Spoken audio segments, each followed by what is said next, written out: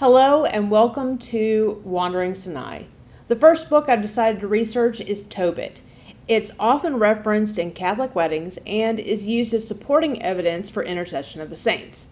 For those of you that are not familiar with the term, it's the name of the tradition which allows Catholics to pray to angels and saints asking them to pray on their behalf. Theologically, if Tobit is determined to be canon, or at the very least in agreement with canon, this would strengthen intercession of the saints. But given that intercession of the saints is primarily supported by New Testament theology over Old Testament theology, this story doesn't really matter in the long run. Nonetheless, if one could prove intercession of the saints is supported in the Old Testament, then traditional Protestants would really need to rethink their admonishment towards Catholic traditions. This is one reason I happen to be interested in Tobit. So here it is. What I'm going to do is I'm going to read through the book of Tobit, and as I have commentary, I'll insert my thoughts in there. This way you actually get to hear the story, and you don't have to go running back and trying to figure out where I am in the book. So let's start with chapter 1. I, Tobit. Sorry, I don't really have the masculine voice to do this, but anyways.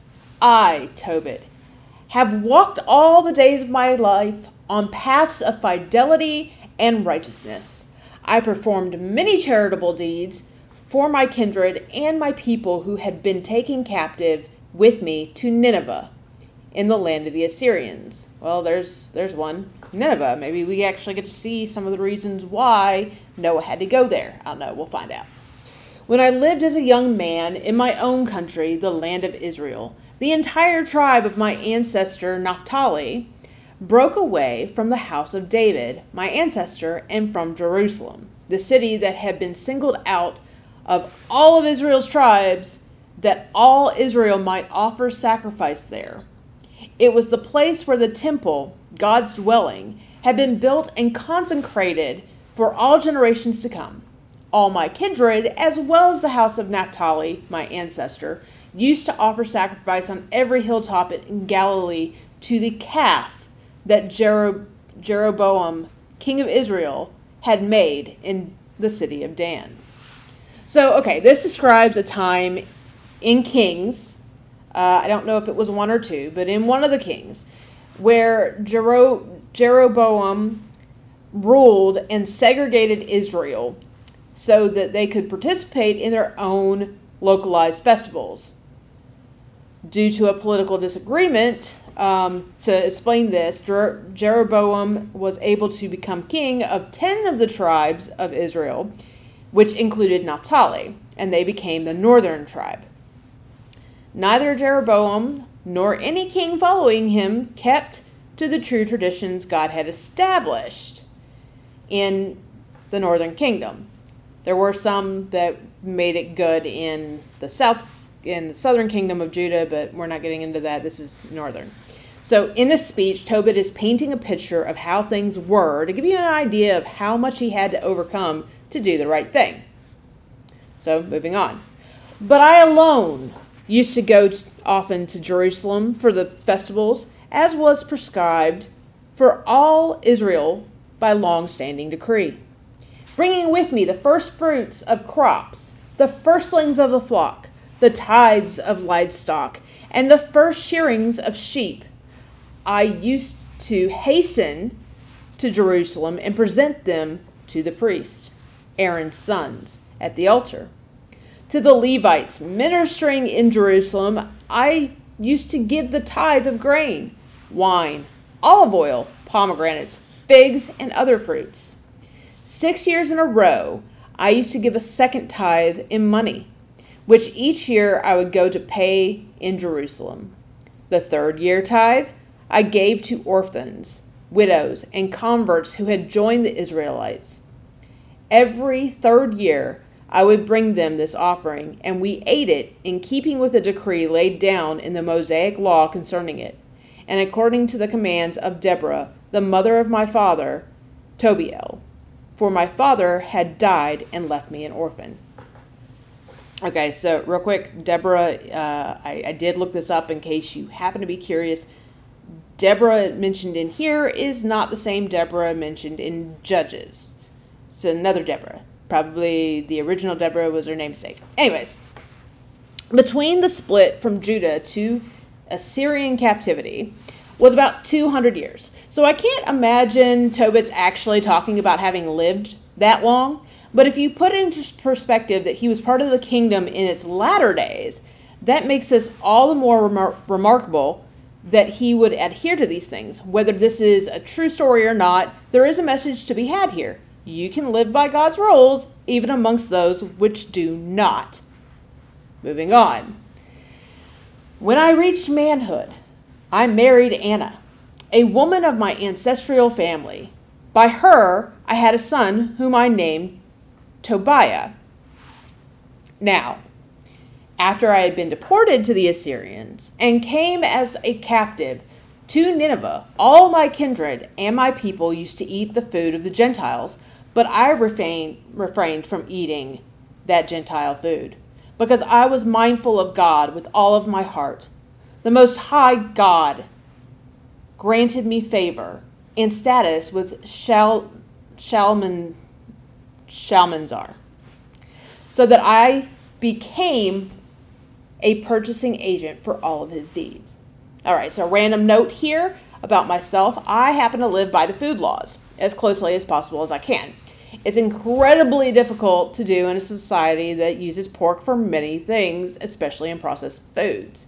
Every time I go to a Mexican restaurant, I have to make sure that they're not using lard in like anything. So, I get it. Now, I don't know how hard it was for people of this time, though. But I do know that Daniel, who seems to be kind of removed timeline from this, experienced a similar situation where the only thing really offered was what the king was eating. But he managed to convince the cook to cut out the meat and eat a vegetarian diet. If Tobit had started out as a low-tier guy, so to speak, or, we see that with Joseph in Egypt, he might not have had much in the way of luxury to pick and choose the way I can today. And I wonder if he put himself in a state of starvation to maintain this lifelong fast. Really got to know. Okay. Until Shalmaneser died, I would go to Media to buy goods for him there. I also deposited pouches of silver worth 10 talents in trust with my kinsman Gabiel, son of Gabri, who lived in rages in the land of Media. When Shalmaneser died and his son Sennacherib, can't say his name, can't say a few of these names, as you can probably tell, came to rule in his stead, the roads of Media became unsafe, so I could no longer go to Media. In the days of Shalmaneser, I had performed many charitable deeds for my kindred, members of my people. I would give my bread to the hungry and clothing to the naked. If I saw one of my people who had died and been thrown behind the wall of Nineveh, I used to bury him. Sennacherib returned from Judea, having fled during the days of judgment enacted against him by the King of Heaven, because of the blasphemies he had uttered. Whomever he killed, I buried. For in his rage he killed many Israelites, but I used to take their bodies away by stealth and bury them. So when Sennacherib looked for them, he could not find them. Kind of curious what Sennacherib did with the bodies if he did find them. Maybe I don't want to know. But a certain Ninevite went and informed the king about me, that I was burying them, and I went into hiding. When I realized that the king knew about me and that I had been hunted to be put to death, I became afraid and took flight. All of my property was confiscated. I was left with nothing. All that I had taken to the king's palace, except for my wife Anna and my son Tobiah. But 40 days did not pass before 2 of the king's sons assassinated him and fled to the mountains of Ararat. It's nice to see that he doesn't seem to attribute this to God pouring out wrath on Sennacherib for having gone after Tobit. I feel like we often give God too much credit in things. I'm sure that sounds blasphemous. I mean, really. But think about it. If you attribute everything to God, then you leave nothing to human free will. And that's far more damaging to one's relationship with God. I'm trying to forge a relationship. That's why I'm wandering Sinai. But if all my relationship is him controlling everything, then I'm really in a relationship with him. So it helps me to see that he's not really putting this down as, oh, well, hey, God went after him and sent his 2 sons to assassinate him. It's also blasphemous. I'm pretty sure that fratricide is completely against God's whole thing, God's spiel. Very confident that that's like one of the larger taboos when it comes to murder. But okay. So, a son, his son, Esarhaddon, succeeded him as king. He put Ahigar, my kinsman, Aniel's son, in charge of all the credit accounts of his kingdom, and he took control over the entire administration. Then Ahigar interceded on my behalf, and I returned to Nineveh. Ahigar had been a chief cupbearer, keeper of the signet ring, treasury accountant, and credit accountant under Sennacherib, king of the Assyrians. And Esarhaddon appointed him as second to himself. He was, in fact, my nephew of my father's house and of my own family. So just another aspect here of how relationships grow and work. With free will, we have the opportunity to both impress and disappoint, right? So knowing one's reaction, their genuine reaction to such and how it turns out, tells the truth of their role in the relationship and whether or not, well, they're genuine. Chapter 2.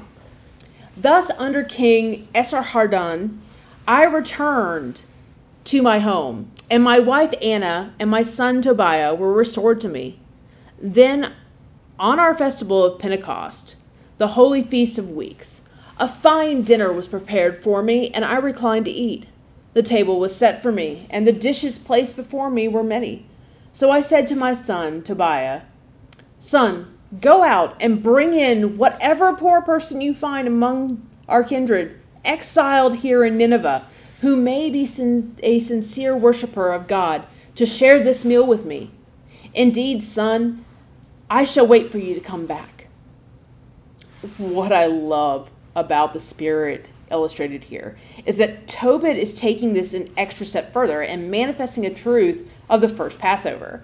That is, if there weren't enough people in a singular household to warrant a family feast around the lamb, they were to invite their neighbors until they had enough people to make the feast, thus making this more of a love thy neighbor kind of thing, and only share what you have. So in one way you can see it reflected in the family setting. Well, we only have enough for us. We don't have enough to really bring anybody else in, and given it's the Passover is a speedy thing that's supposed to happen. That was the whole thing. We can't really bring anybody else into the celebration. But if you didn't have enough and you had too much, you were supposed to love your neighbors enough to invite them in. And I love this, that Tobit is showing this spirit in here. Okay. Tobiah went out to look for some poor person among our kindred, but he came back and cried, "Father!" I said to him,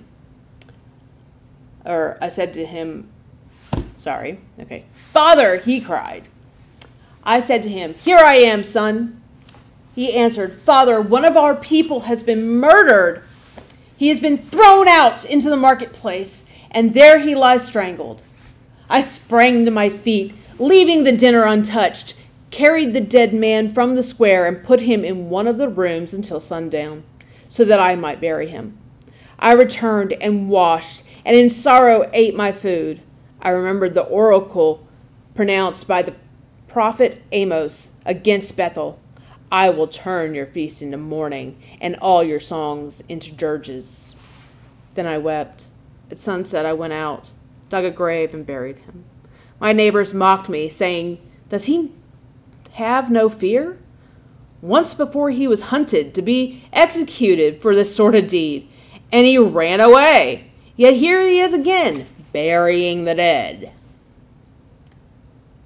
So this is kind of a curiosity for me. Christ once told a disciple, "Let the dead bury their dead." But I wonder how he would have looked at Tobit's situation. Those who were mourning were paralyzed in fear to even attempt to bury their loved ones, while a stranger treated them as family by giving them the proper burial they deserved. And kind of in some respect, I think this behavior may be an example of Christ's parable of the Good Samaritan. But isn't there also some manner of personal death associated with Tobit's actions? That is, every time he buries another person, is there not some level of despair he experiences because he sees them as family? I wonder if that's also to say that he's carrying too much of Israel's plight on his shoulders. After all, as he reflects on what happened, he's reminded of a prophecy which is filled with depressing tones. That same night, I washed and went into my courtyard, where I lay down to sleep beside the wall.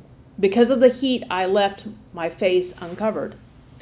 I did not know that sparrows were perched on the wall above me. Their warm droplings settled in my eyes, causing white scales on them. I went to the doctors for a cure, but the more they applied ointments, the more my vision was obscured by the white scales, until I was totally blind. For 4 years I was unable to see, and all my kindred were distressed at my condition. Agihar, however, took care of me for 2 years until he left for Elam. At that time, my wife Anna worked for hire at weaving cloth, doing the kind of work women do. When she delivered the material to her employers, they would pay her a wage. On the 7th day of the month of Distrius, she finished the woven cloth and delivered it to her employers. They paid her the full salary and also gave her a young goat for a meal. On entering my house, the goat began to bleat, so I called to my wife and said, "Where did this goat come from? It was not stolen, was it? Give it back to its owners. We have no right to eat anything stolen." But she said to me, "It was given to me as a bonus over and above my wages." Yet I would not believe her and told her to give it back to the owners. I flushed with anger at her over this. So she retorted, "Where are all your charitable deeds now? Where are all your righteous acts? Look, all that has happened to you is well known."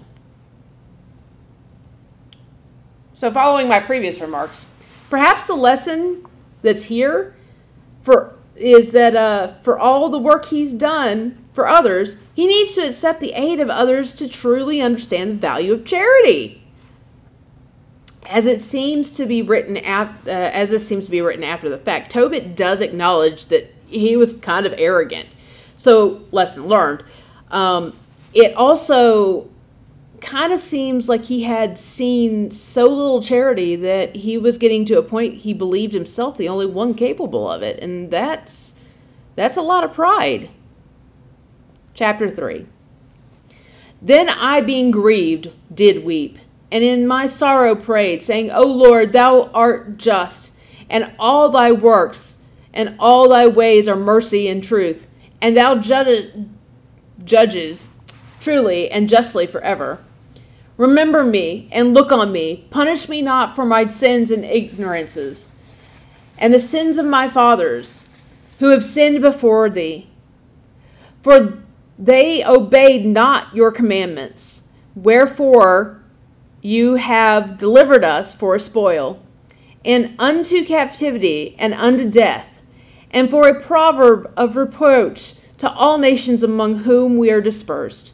And now thy judgments are many and true. Deal with me according to my sins and my fathers, because we have not kept your commandments, neither have we walked in the truth before you.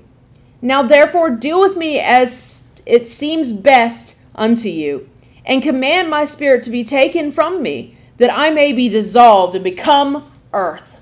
For it is profitable for me to die rather than to live, because I had heard false reproaches,